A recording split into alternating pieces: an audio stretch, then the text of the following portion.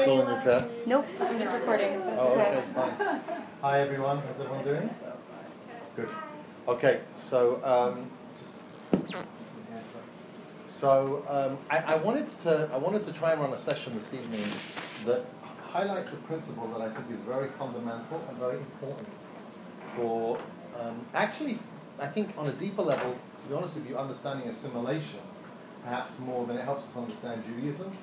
But I think that, living in a place like London or New York, oftentimes understanding the nature of assimilation is actually more important in terms of helping you grow in a mixed environment. In such a melting pot, it's so hard to grow as a human being, let alone as a Jewish person, in environments like this.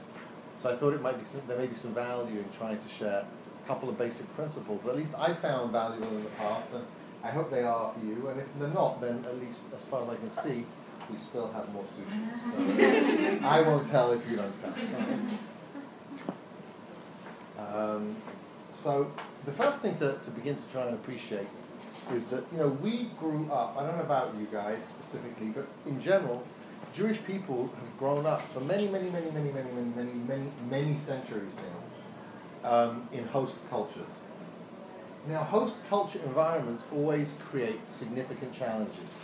And if you don't recognize that as a Jewish person, chances are that's probably just because your family was so far down the line of becoming American or English or French or whatever it is, that by the time you became cognizant of it, it's like you don't notice it. You don't notice it. But does anyone remember that movie, My Big Fat Wedding or something, whatever it was called? Yeah? It was great. It was great. There was another movie called Bend It Like Beckham, and I saw that movie. I actually went to the premiere of that because a friend of ours was the producer. We had a company called Red Bus Films, whatever, who made that movie. And so that these movies are all kind of based in this concept of the culture clash. Okay? Now, the culture clash itself, the concept of a culture clash itself, is not particularly complicated or difficult. It's just that, even though we live in a very relativist society, which proclaims that all values are equal and whatever's good for you is good for me and whatever makes you happy, it's actually not really true. Okay? It's not really true. And the host culture will always, in general, have a dominance. There's a certain assumption that the host culture is right. And that's different than the host culture is dominant. Now the truth is the host culture is dominant. It does not mean that the host culture is correct. So I'll give you an example.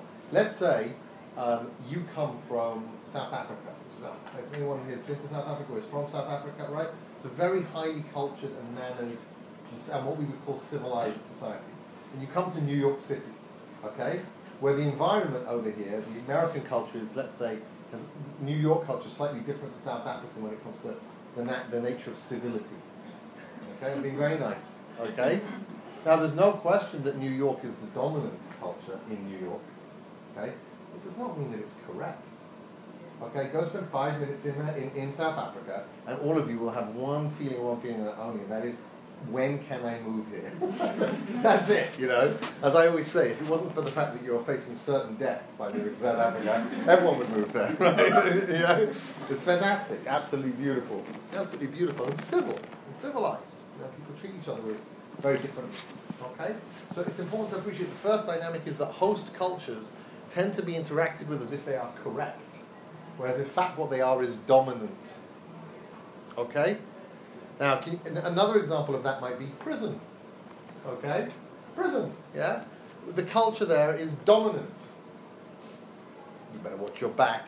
You better get a couple of gang tattoos. You've got to work out in the yard. You've got to That doesn't mean that it's correct. It just means that it's dominant. Okay? So that's the first principle, which I think is really important. For appreciating how a place can feel so right and so wrong at the same time, which is I think a nice description of how a lot of people feel a lot of the time about life. is it feels so right. It feels so, but it's not. It doesn't give you what you want. You guys, do you understand what I'm saying? Does it make sense to you? I remember when I was a young guy, I became more religious when I was 19 and a half, almost 20. But I remember I went from experience to experience, and it was just be like, yeah, this isn't it, this isn't it, this isn't it, and I didn't even know what it would feel like. I just knew it can't be this, it can't be this, you know. And I had a couple of amazing nights and a couple of, you know, you guys remember like how New Year's Eve feels every year? You know, there is this one, you had one that was amazing, and you're kind of trying to make it feel like that again, right? And it never, and sometimes it does. I've had in the last 3 years, I know I'm like a 40.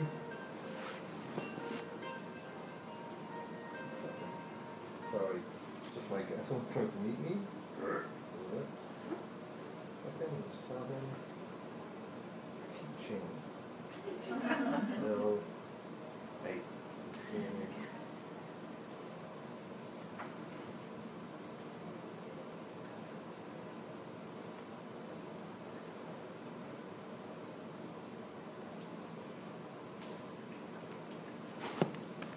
Okay.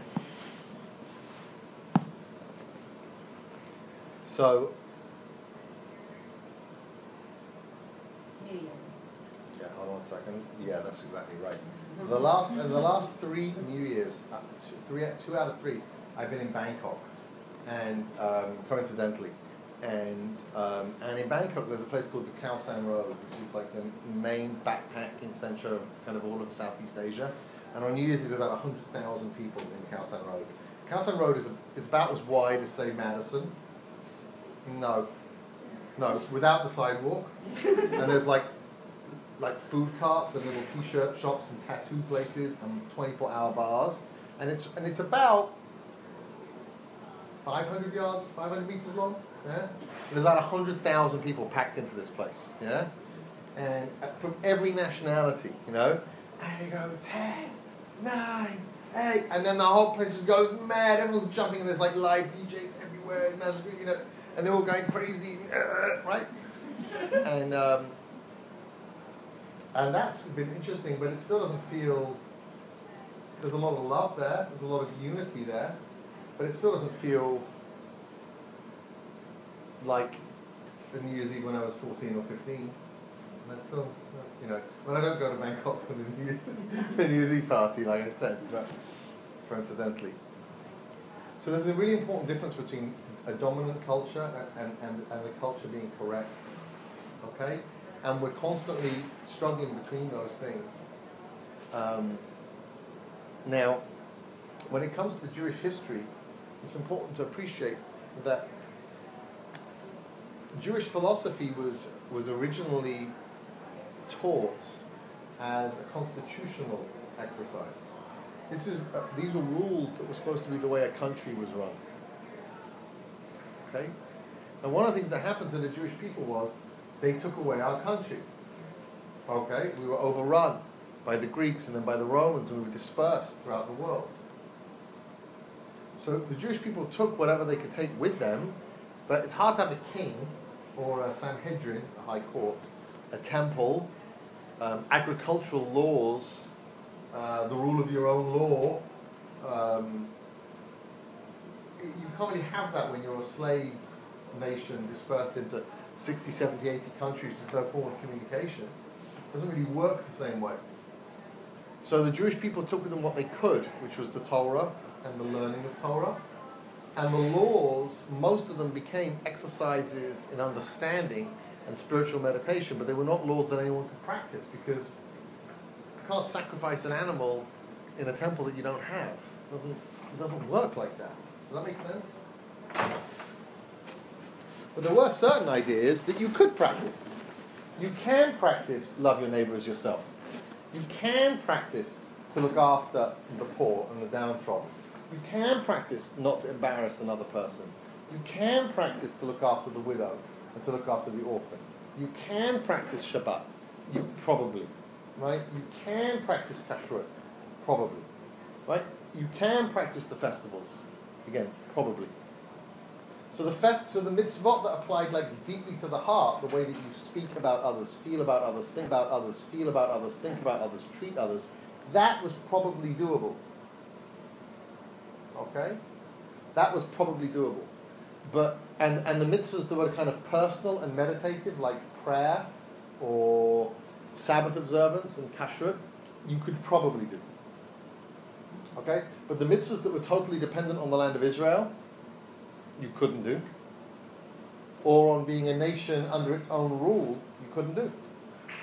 And in the initial stages in host cultures, it was even hard to do a lot of the Shabbat stuff or the kashrut stuff.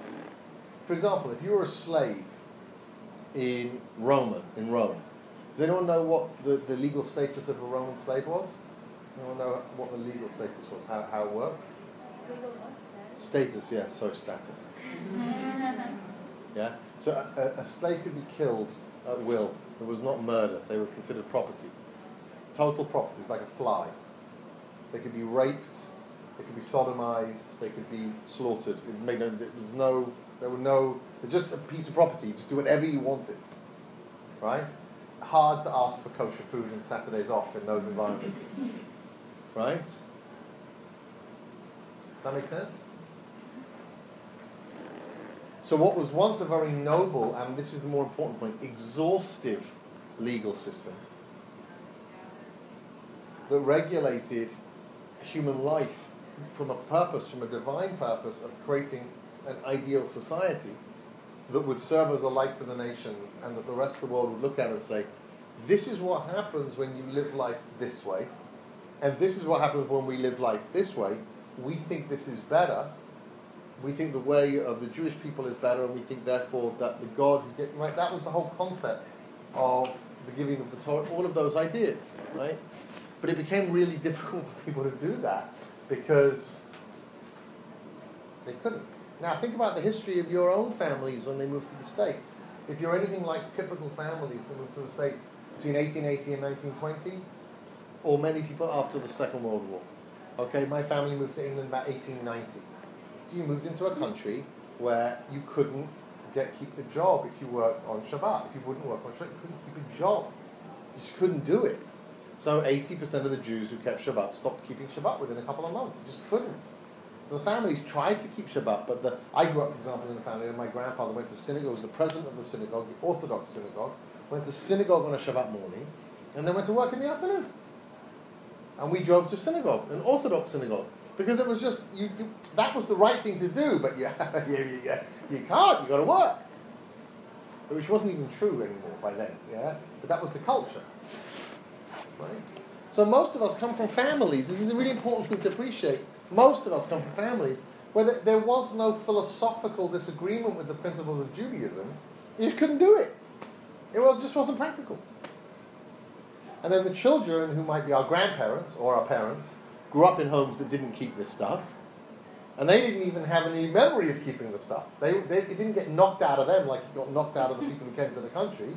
They just grew up not like that, and then we grew up not like that. So it's just like, doesn't mean that how we grew up is right. It just means the way we grew up is dominant. It was just a dominant culture.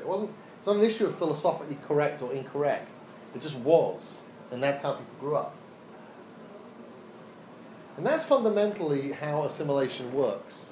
And it works the other way, by the way, which is in the religious communities. You bring your kids up religious, they don't necessarily think that it's right.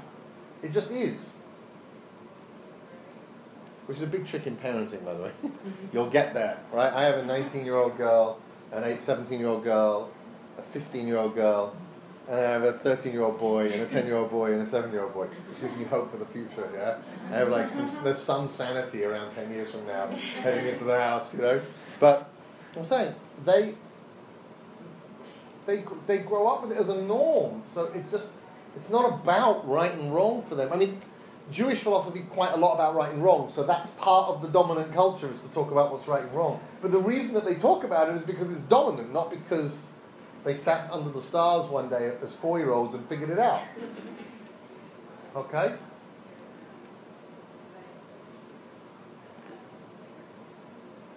So why are we the way that we are? And why is changing so hard? Forget changing religiously. anything. Why is it so hard? Why is it not comfortable? Because when you change, it's the most comfortable thing in the world, no? When you succeed in changing, you break a bad habit, you're like, oh, awesome. It's not comfortable graduating high school. Everyone does it. It's not comfortable graduating college. Most people did it. I didn't. I'm a dropout. Yeah, but it's not comfortable working for a living. Most people do it. No, that's not the. I mean, it is the issue, but it's not the issue.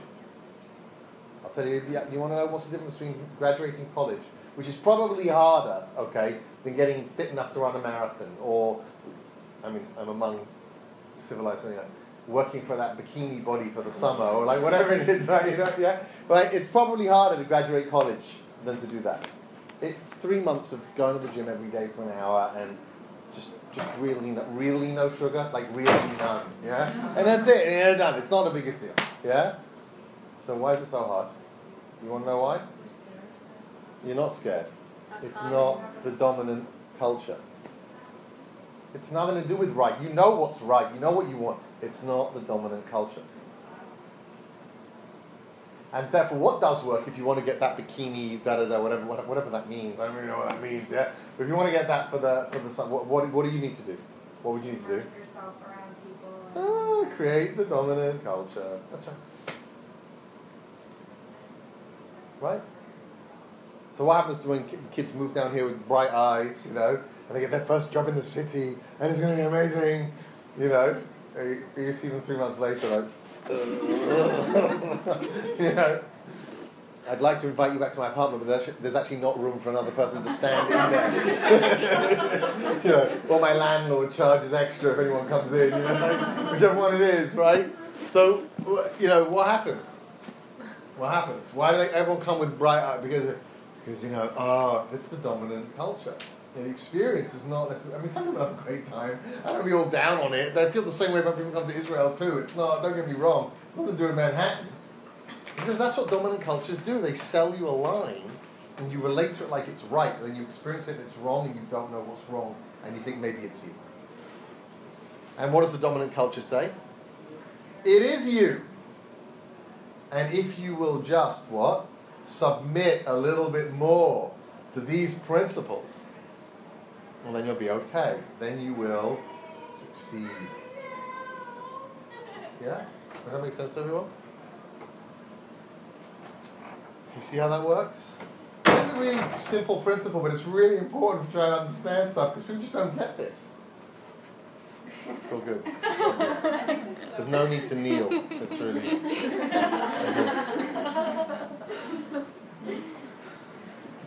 Okay? So this first distinction between dominant and correct is really important. And here's where it gets even funnier, yeah?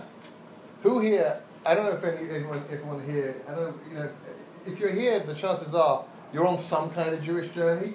It may be like, a 2-stop journey, or it might be a 2-continent journey. I don't know, yeah? But you're probably on some kind of Jewish journey. Has anyone here ever experienced, like, friends being a little negative about your Jewish journey? Whatever that is, even, or family? Yeah? Oh, yeah. So here's a really cool thing you can ask them, yeah? What are they teaching me that's wrong? Yeah, it's a really cool question to ask people who are negative. You say, what are they teaching me that's wrong? What are they teaching me that is wrong, yeah?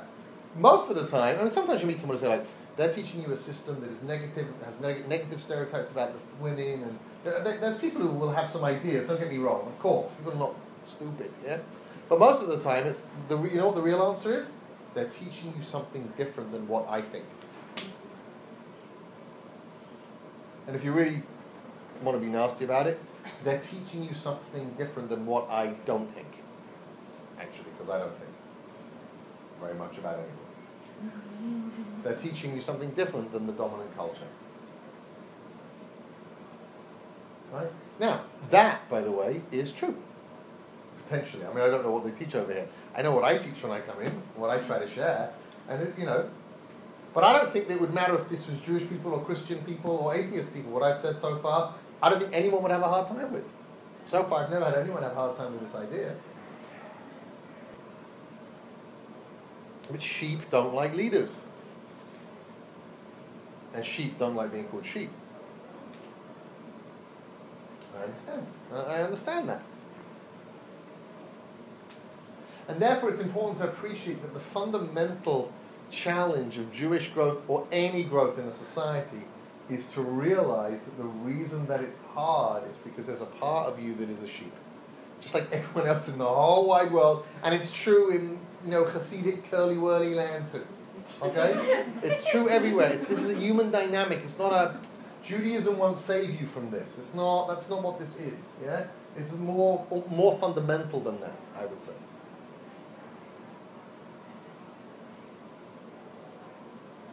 Yeah?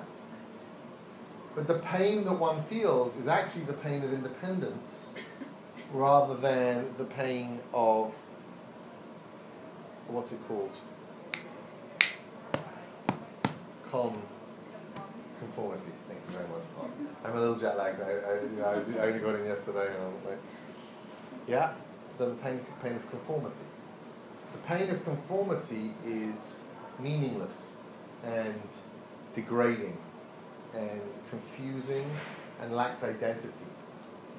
The pain of independence is the opposite of one of those things. It's loneliness, it's lack of clarity, and it's much easier to just kind of throw back on the white curly wool coat and bah like everyone else. It's just easier to do that in the end. And a lot of people do.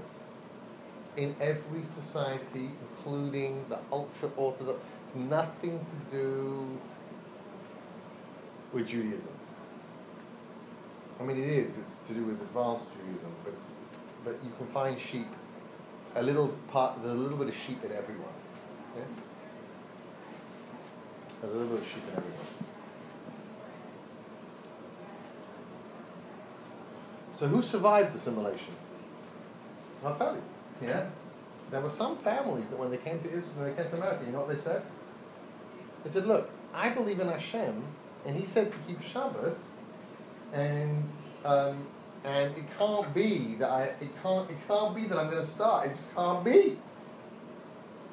And they stuck it out. Very few people. And I only know this because I've read testimonies, and I actually met a man whose grandfather started a charitable fund in Chicago to support families that kept Shabbat until the father could find a new job every week. So there were people who did it. So what was the difference between them and everybody else? Oh, they were amazing. They were strong. Nah, again, that's not helpful.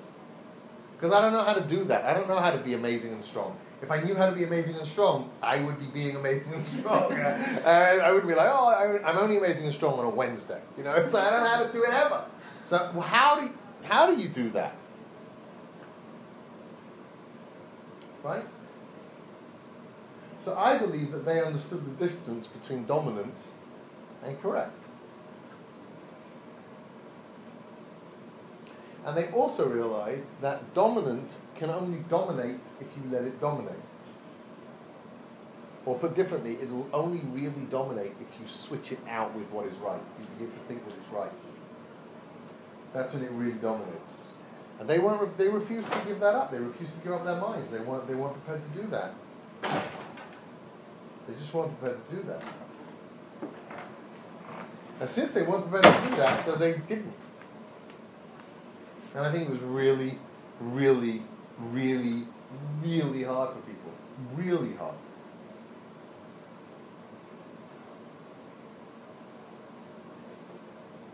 When you travel a little bit around the world, you see families like Chabad families, and they're living literally in the middle of nowhere. And they have 3-4 kids. They're not friends. They're not sending their kids to the local Indian school or Thai school or Jamaican school. They're not doing that. They're not doing it. Because dominant doesn't mean correct. Now that doesn't mean that the dominant culture is incorrect. The fact that it's dominant does not mean that it's correct. Or put differently, success does not mean that you're right. There's always 2 levels to things.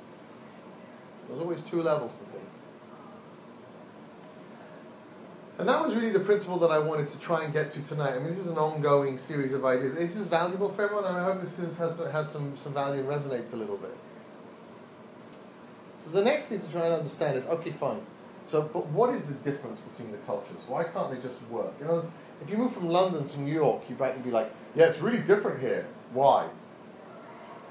I don't know, because they, I don't know, have less holiday. In England, most companies give you 14 days, 21 days holiday. You know, here in America, it's more like 10. You know, but what's really the difference? The accent. Yeah, the accent, the speed of the life. But again, fundamentally, the same stores, the same banks, the same basic economic principles and drives. It's pretty similar. Most of Europe and New York, you know, it's pretty similar. In fact, to be honest with you, I think you could go into the Midwest and it would be more different, more of a distinction between New York and there than it would be from New York and London. There's this kind of energy. So what's the difference between a Jewish society, let's say, okay, and a Western society? So for that we need to understand something. Again, this is an ongoing series of principles, and maybe we'll have an opportunity to explore them again together a little bit. We can go a little further maybe. I mentioned to you before in Roman society, right? I mentioned before how in Roman society people were able to kind of, you know, there are different definitions of how to look at things. Okay? So slaves, even though they were human beings, but sheep don't like leaders. And sheep don't like being called sheep. I understand that.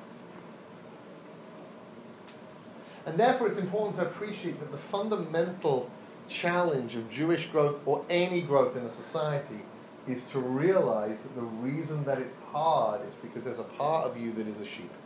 Just like everyone else in the whole wide world. And it's true in, you know, Hasidic curly-whirly land too. Okay? It's true everywhere. This is a human dynamic. It's not a... Judaism won't save you from this. That's not what this is. Yeah? It's more fundamental than that, I would say.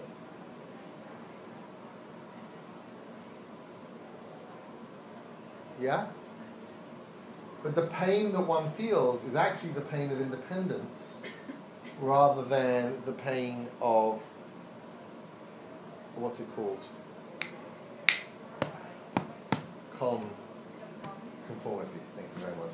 I'm a little jet lagged. I only got in yesterday. And I'm like, yeah, then the pain of conformity.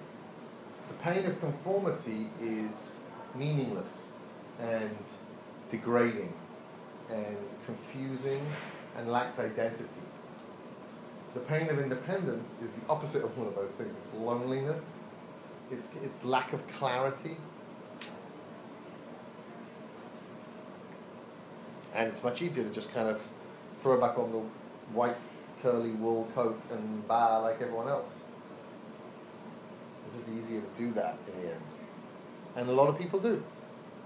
In every society, including the ultra-Orthodox, it's nothing to do with Judaism. I mean, it's to do with advanced Judaism, but you can find sheep, there's a little bit of sheep in everyone. Yeah? There's a little bit of sheep in everyone. So who survived assimilation? I'll tell you. Yeah? There were some families that when they came to Israel, when they came to America, you know what they said? They said, look, I believe in Hashem, and he said to keep Shabbos, and it can't be that I'm going to start. It just can't be. And they stuck it out. Very few people.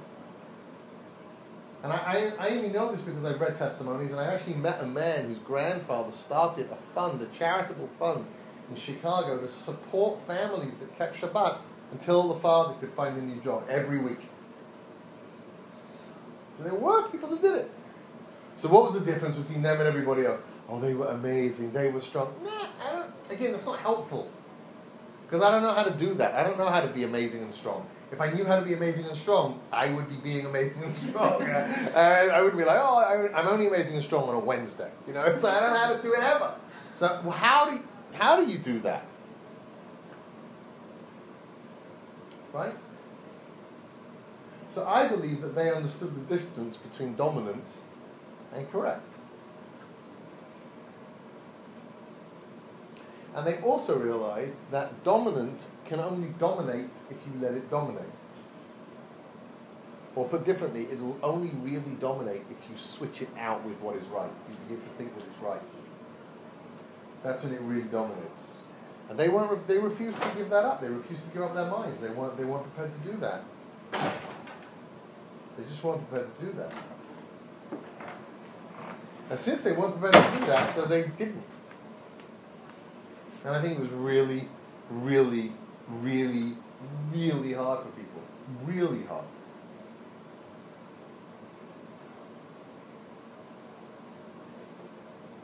When you travel a little bit around the world, you see families like Chabad families, and they're living literally in the middle of nowhere.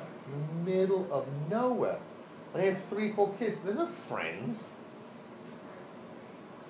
They're not sending their kids to the local Indian school or Thai school or Jamaican school. They're not doing that. They're not doing it.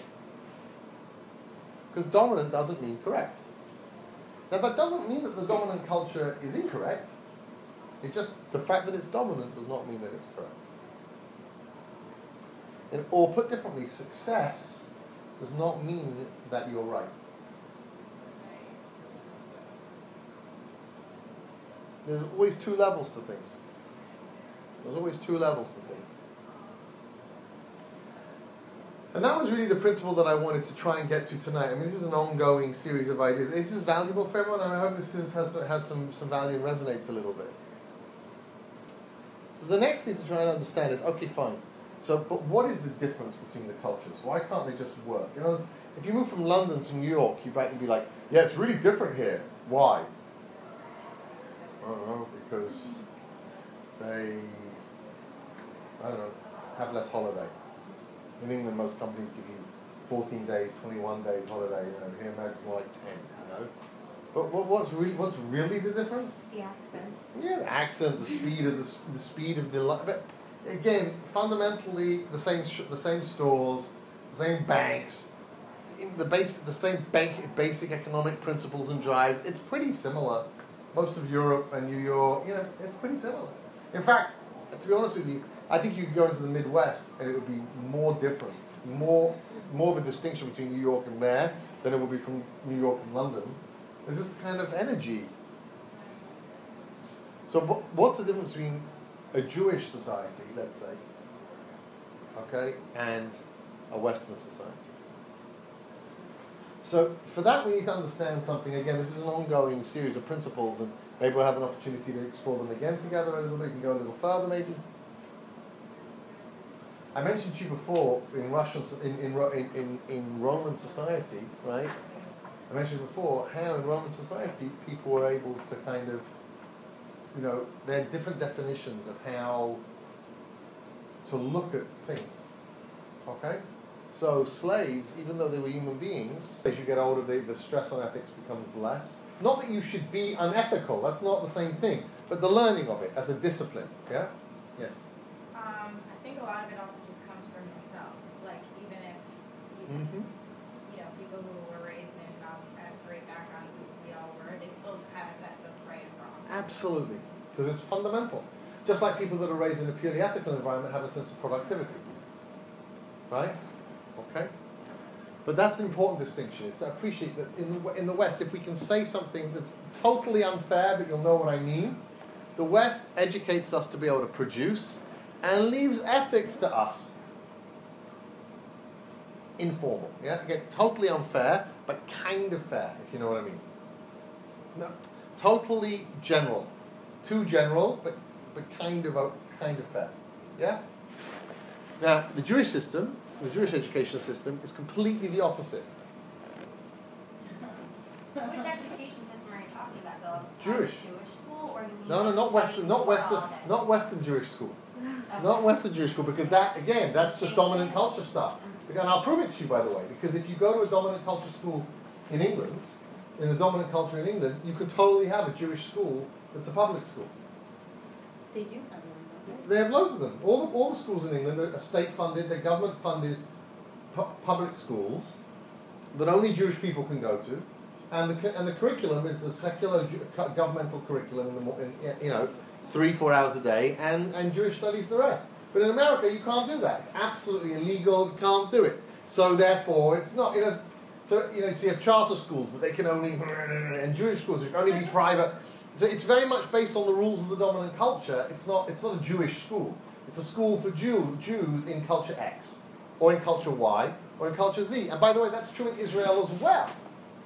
Okay, that's true in Israel as well, because Israel is a Western country, and the religious right within Israel are constantly struggling for it to be more Judaism-based in terms of what the dominant culture is, and secular Israel is pushing, no, we want secular Western values with Judaism as a nice exile-like religion, where we do this and do that, and it's cultural and nice, and the right wing is saying no, and the opposite should be the case, right? Again, not about rights and wrongs, but that's just what's going on over there.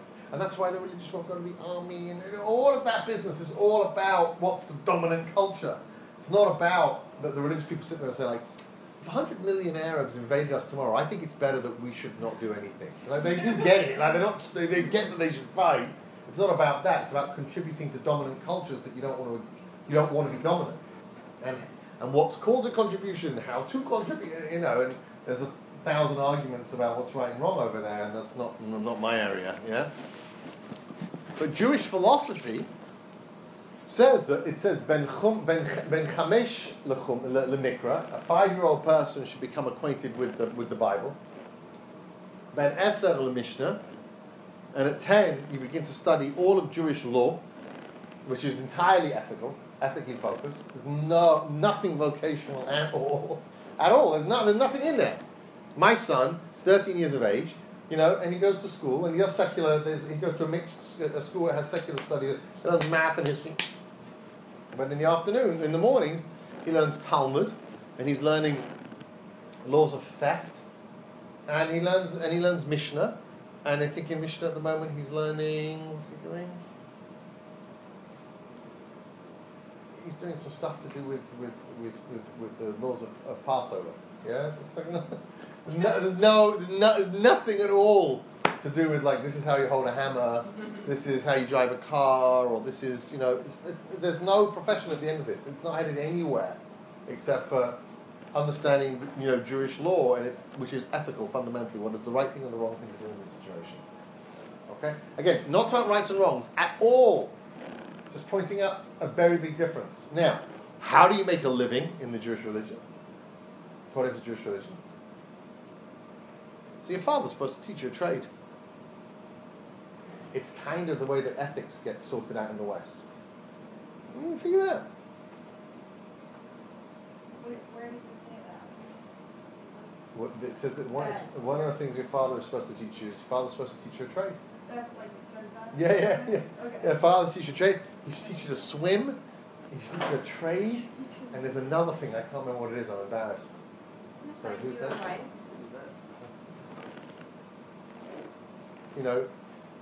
So it's really, these are really interesting. Now that's really bizarre, because people are like, well, hang on a second, how are you going to make a living? Right? But if you look at Jewish communities throughout history, they've not really struggled with this. They're pretty good. In fact, by the way, what are the wealthiest Jewish communities in America? Anyone know? I don't think anyone really knows, but people will tell you it is the who? Does anyone know the communities? Anyone know? What ethnic? Like us, Syrians and the Persians. Meaning people who came from a merchant culture, 50 years ago, 20 years ago, into America, and basically have stayed with that. They're very good at making money. It wasn't an issue, yeah? I mean, they have poor people like everybody else. But it's a really bizarre thing. But in England, I don't know about you guys, it was like lawyer, doctor, or accountant, and that was it. right? Because productivity was the focus. That was the dominant culture. Productivity, guaranteed success, solid income. Take care of that, take care of that, take care of that. Historically, we come from a culture that moved into England and America was starving, and it needed to establish itself, Maslow's hierarchy, shelter, it's very reasonable, stuff is very reasonable, yeah? But at a certain point, compulsion becomes culture, and then culture overrides and becomes dominant, and you're in an environment that's just completely focused on creating security in a way that's way beyond any security that it needs, and there's very little ethical development taking place. Which is what creates the gap in people's hearts and souls that means that people are interested in programming like this. Does that make any sense what I'm trying to say? Get what I mean? And the people who are not interested in programming like this, why are they not interested? In general, in your experience. They think that that dominant is right, so they don't Right. do this. It's going to get in the way of me being successful. Money never sleeps. I need to stay at work till 11, and all of that business. Right? Again, we're not talking about the rights and wrongs of it, we're just talking about how it plays itself out. Yeah. I feel like as a comment, I've been coming to school for quite a while, and everyone I meet, just hearing your conversation, I feel like a lot of people I meet here work in social work or special needs. I work in nonprofit, but in the real world, a lot of people I meet are more in finance or. Right. And I think it's very interesting that it's two people that want that deeper connection are also doing things Not cheap. day Not to cheap. day Not that cheap. are more. Not cheap. So I just think that's interesting. I think it's true. Not cheap. Already made a switch to less money for more meaning. Meaning, in pure terms, less productive for more ethics. And therefore are attracted more to the study of that and the discussion of that. Whether it plays out in a person's personal life or not, that's really a very different question. It's not what we're talking about tonight. But absolutely, I agree. Yes, ma'am. Do you feel like those two things are inversely proportional? That they can't coexist kind of in a balance with each other? The what can't, sorry. They don't.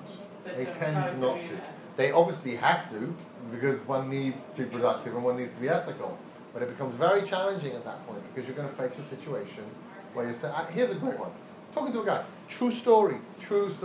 Good-looking guy, 33 years. About 80,000 Anglo singles living in Tel Aviv. You don't know this. 30,000 or 80,000, right? And they're all they're cool people. They moved to Tel Aviv. It's a pretty hardcore thing to do. But work is hard to find. So one of the, it's kind of like in LA when you meet people and they're like, what do you do? Well, I'm waiting tables right now, but I want to be an actor, right? Yeah. So it is, I was I want to be in high tech, but, right now what are they doing? A lot of them are doing sales for online foreign exchange trading websites. It's a huge business. It's effectively a casino. The way that it's an unregulated industry, and people basically lose their money via investing with these companies. They basically do. And the guys that work in these places, they call up people and they persuade them to invest and take our classes on how to invest. And you'll make money, you'll make money, you'll make money. And they put in 500, you'll make money, you'll make money, you'll make money. And they put in $500 or $1,000 or $2,000 and they lose the money. And these companies are making millions and millions of dollars. So I met this guy and he's like, look, I didn't have a job and I want to stay in Israel and I'm good on the phone, so I've taken this job and he's earning really well for Israel. But he's not comfortable doing what he's doing, but he wants to stay in Israel. So it's like an ethical conflict there. He's doing an unethical thing, or he's being productive, but it's not it's not illegal what he's doing, anything wrong, it's not particularly ethical, but he wants to stay, which he feels is more ethical. It's confusing and difficult for people. And finding that balance is really, really important. It's really, really important. But when the goal of the society is financial success, ethics become secondary. They're not irrelevant. People don't want to make the law. It's not evil. I mean, it can be, but that's not supposed to be. Whereas in Jewish philosophy, the point of life is not to be financially successful. That's actually not the point of life. It's a really difficult thing to get their heads around because the dominant culture is like, so yeah, but that's like that means you're like a loser. It's like so bizarre. It's like such a bizarre thing because let me point something out to you. Of the 250, 300 million people in America, how many are financially successful? To the point of not having to worry. Very few, like very, very few. Right? Most people don't make it that far. You just can't. If you think about it, it's not a pyramid scheme. It doesn't. It can't be because the prices are calculated based on what certain people can afford. So people aspire. You can't have everyone wealthy. It's not going to work like that. So it's a society where most people can't accomplish the goal of the society. Which at least keeps people hungry. I mean, not physically hungry, but... Yes, ma'am? But the point is to find the balance, right? Because you can... Maybe. Tonight I'm just opening it up for you guys to think about it. I think, obviously... I don't think it's about finding balance, no. I think it's about being ethical and not starving to death.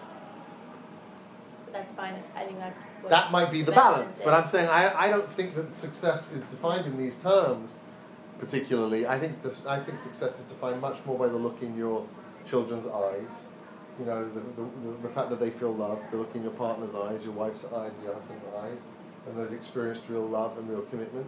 I think it's about the impact that you make on the community. I think it's about the poor people that you feed. I think it's much more about those things. But you need a stable job to be able to do those things. So Correct. There's like Correct. a saying, like you can't have like learning. I don't know. I'm not Ein gonna say kemach, ein it. Torah. Right. No and food. I love that. But as a great rabbi of mine once said, a great teacher of mine once said, he said, everyone says ein kemach, ein Torah. No money, no Torah. He says, but you can live on a street sweeper's salary. Of course. But, Right. No, but we wouldn't do that.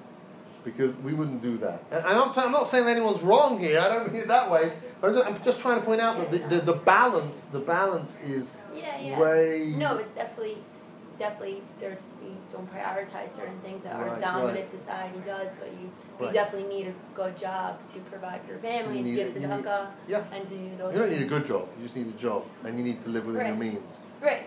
Modestly, right. Or not. I mean, it depends on the person, and it's much more complex than that, because if you've grown up a certain way, it's not necessarily helpful to just smash yourself into the floor. There's something like hope to find balance. Yeah, of course. We're trying to find hope. I understand.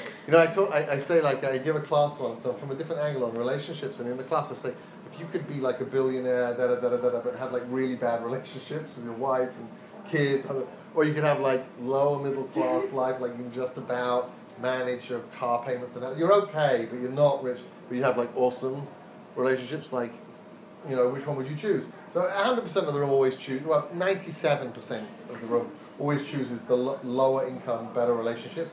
But there's always people to be like, but why can't I have both? So I would say, you can, but I'm just asking you to choose if you couldn't. Right? But of course, we all live in hope of having both.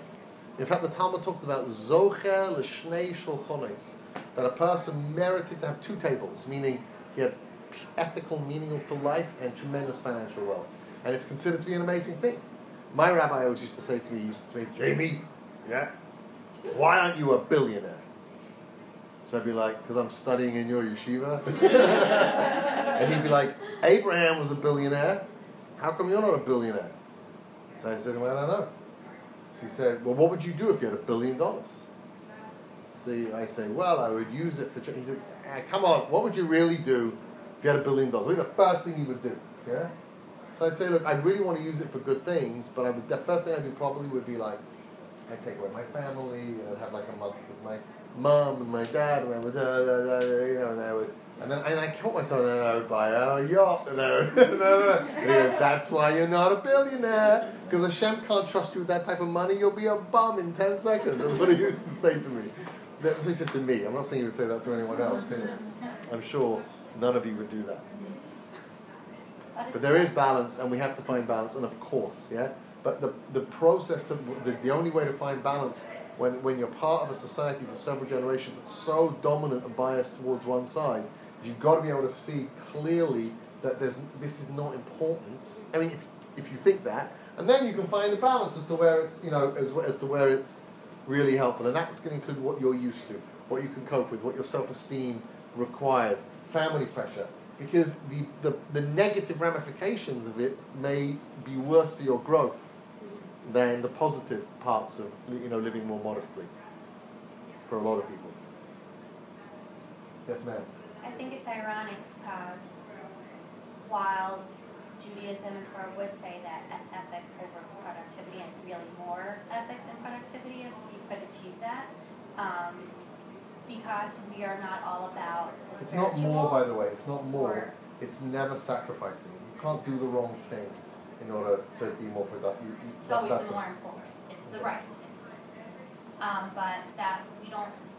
Other religions, like if you were a Buddhist, let's say, and you wanted to be a Buddhist monk, that would be great and easy because your needs and what you need to do to be part of that religion is so low economically in terms of what you need financially. Right. But for us, as we always say, Judaism is the one religion that mixes spiritual with physical. So between hopefully having a big family and Shabbat dinner and guests and every holiday and taking off work for the holidays and Shabbat and all that stuff, you need like a plentiful life to be able to do that with joy rather than with like stress and right. anxiety. And here's the funny thing. In all the cultures in the world where you could live for nothing, the Jews don't go there. They're just not there. In fact, they've been linchpins in building the Western economies. Right? The famous Rothschild family, which ran the first banks. The banking system was built on the Jewish, on the method of the Jewish people of passing legal messages between community to community in an attempt to qualify ethical questions. But they were able to build postal services and banking services based on those networks. Historically, according to my reading, could be you guys would read differently, read out a different theory, but that's what I've read. Yeah? In non-Jewish works, I'm saying. So I came tonight to speak a little bit about productivity versus ethics. Now the point is not that they should be in conflict, is they should be in harmony. But what I wanted everyone to try and understand from that is that when you're talking about Judaism, you're not really talking about a religion. You're talking about a political system, actually. But it's put into the category of religion because its politics are the politics of ethics. It's the politics of building a country based on ethical values with the assumption that productivity will follow versus building a country based on productivity based on the assumption that ethics will follow. And my point over here is not to talk about who's right and who's wrong. Believe it or not, societies that follow ethical systems tend to be more ethical. Societies that follow more productive systems tend to be more productive, or financial success-based models tend to be more financially successful. And it's up to Hashem to judge where's the best resting place for a Jewish person. It's just beginning to understand a little bit why sometimes Jewish growth might feel like it's a contradiction with Western life. It isn't, as we were talking about. But until you can make that distinction and know and understand why Western society will struggle to contribute to your spiritual development in the same way that Jewish philosophy might struggle to assist you in terms of your accountancy exams, right? So it's important to appreciate why that is. And because once you understand, then it becomes much easier to understand why it's hard to grow and what type of support you need to be able to grow. Right? Because you're dealing with a dominant culture that has a completely different message in key areas, and because we mistake dominance with correctness, because might makes right in Western culture, that's how we win. We win because we have more money, or we have more strength, we conquered lands, right? Might makes right. So therefore, dominance takes on ethics, becomes ethical. And it's not the same. And that's really confusing until people understand it clearly. So I hope that this has some value for everyone. I hope I haven't wasted your time. It's been nice anyway, I hope. And good luck, by the way, on living that distinction to the best that you can. I found it to be an immensely helpful one. Not from the perspective of dissing the West. That's not the point over here. You just need to appreciate and understand that this one thing doesn't mean the same thing in another place. I'll give you a great example. Yeah? What does that mean? Okay, what does that mean? Okay. But in Southeast Asia, that means come here, dog. Right? And that means come here, person. So if you do that in Southeast Asia, you're being very insulting to someone. But if you do that, that's the way you would ask someone to come over. If you did that in America, they literally probably wouldn't know what you meant. Right? If you do that in Southeast Asia, in Arab countries, I think, it's rude. Yeah. Very rude. In Yeah? America, you're So someone say like, "Are you guys okay?" You'd be like, they'd be like, "What did you say about my mother?" You're like, "What do you mean? I was saying thank you so much." Yeah? So it's just, you can't work with something when you don't get it. So you'd be walking around Egypt going like that, you know, saying, "I'm like the friendliest guy here and I've been beaten up every day. I don't know what's going on." To be like a Jewish person in a productivity-oriented society saying, "I'm trying to grow, but it's not working." Because you've got to know what the messages are and what the principles are. And here's the real secret. I'll just end on this one. Hashem promises us. I can't say that. I can't say that that's true. My understanding is that Hashem promises, but I can't point to a source that says this. Okay? That if you live ethically in a productivity-oriented society, you'll be successful. So if you want to know how to combine the two, the point is you have to live with ethics as your dominant principle. And if you do that, then the opportunities, because of what you guys said before, we don't remember this necessarily, but talking about like laws come from, it was you that said laws come from God, right? So that means this is where the world really works. So if you're in line with the way that the world really works, it's not going to mess you up living like that. So we work with a system that says if you choose ethical choices, it might be hard for you sometimes, okay? But what you're really doing is tuning into the way that the world really works, and that means that all of the other blessings that are part of life, if they're supposed to come to you, then they will, and they will. So maybe that's a direction for people to find the courage, to find the courage to live in line with their hearts and what they know to be true and what they know to be right and be real, even though they might be in a culture that, is less complimentary about that. Okay, thanks for listening, guys.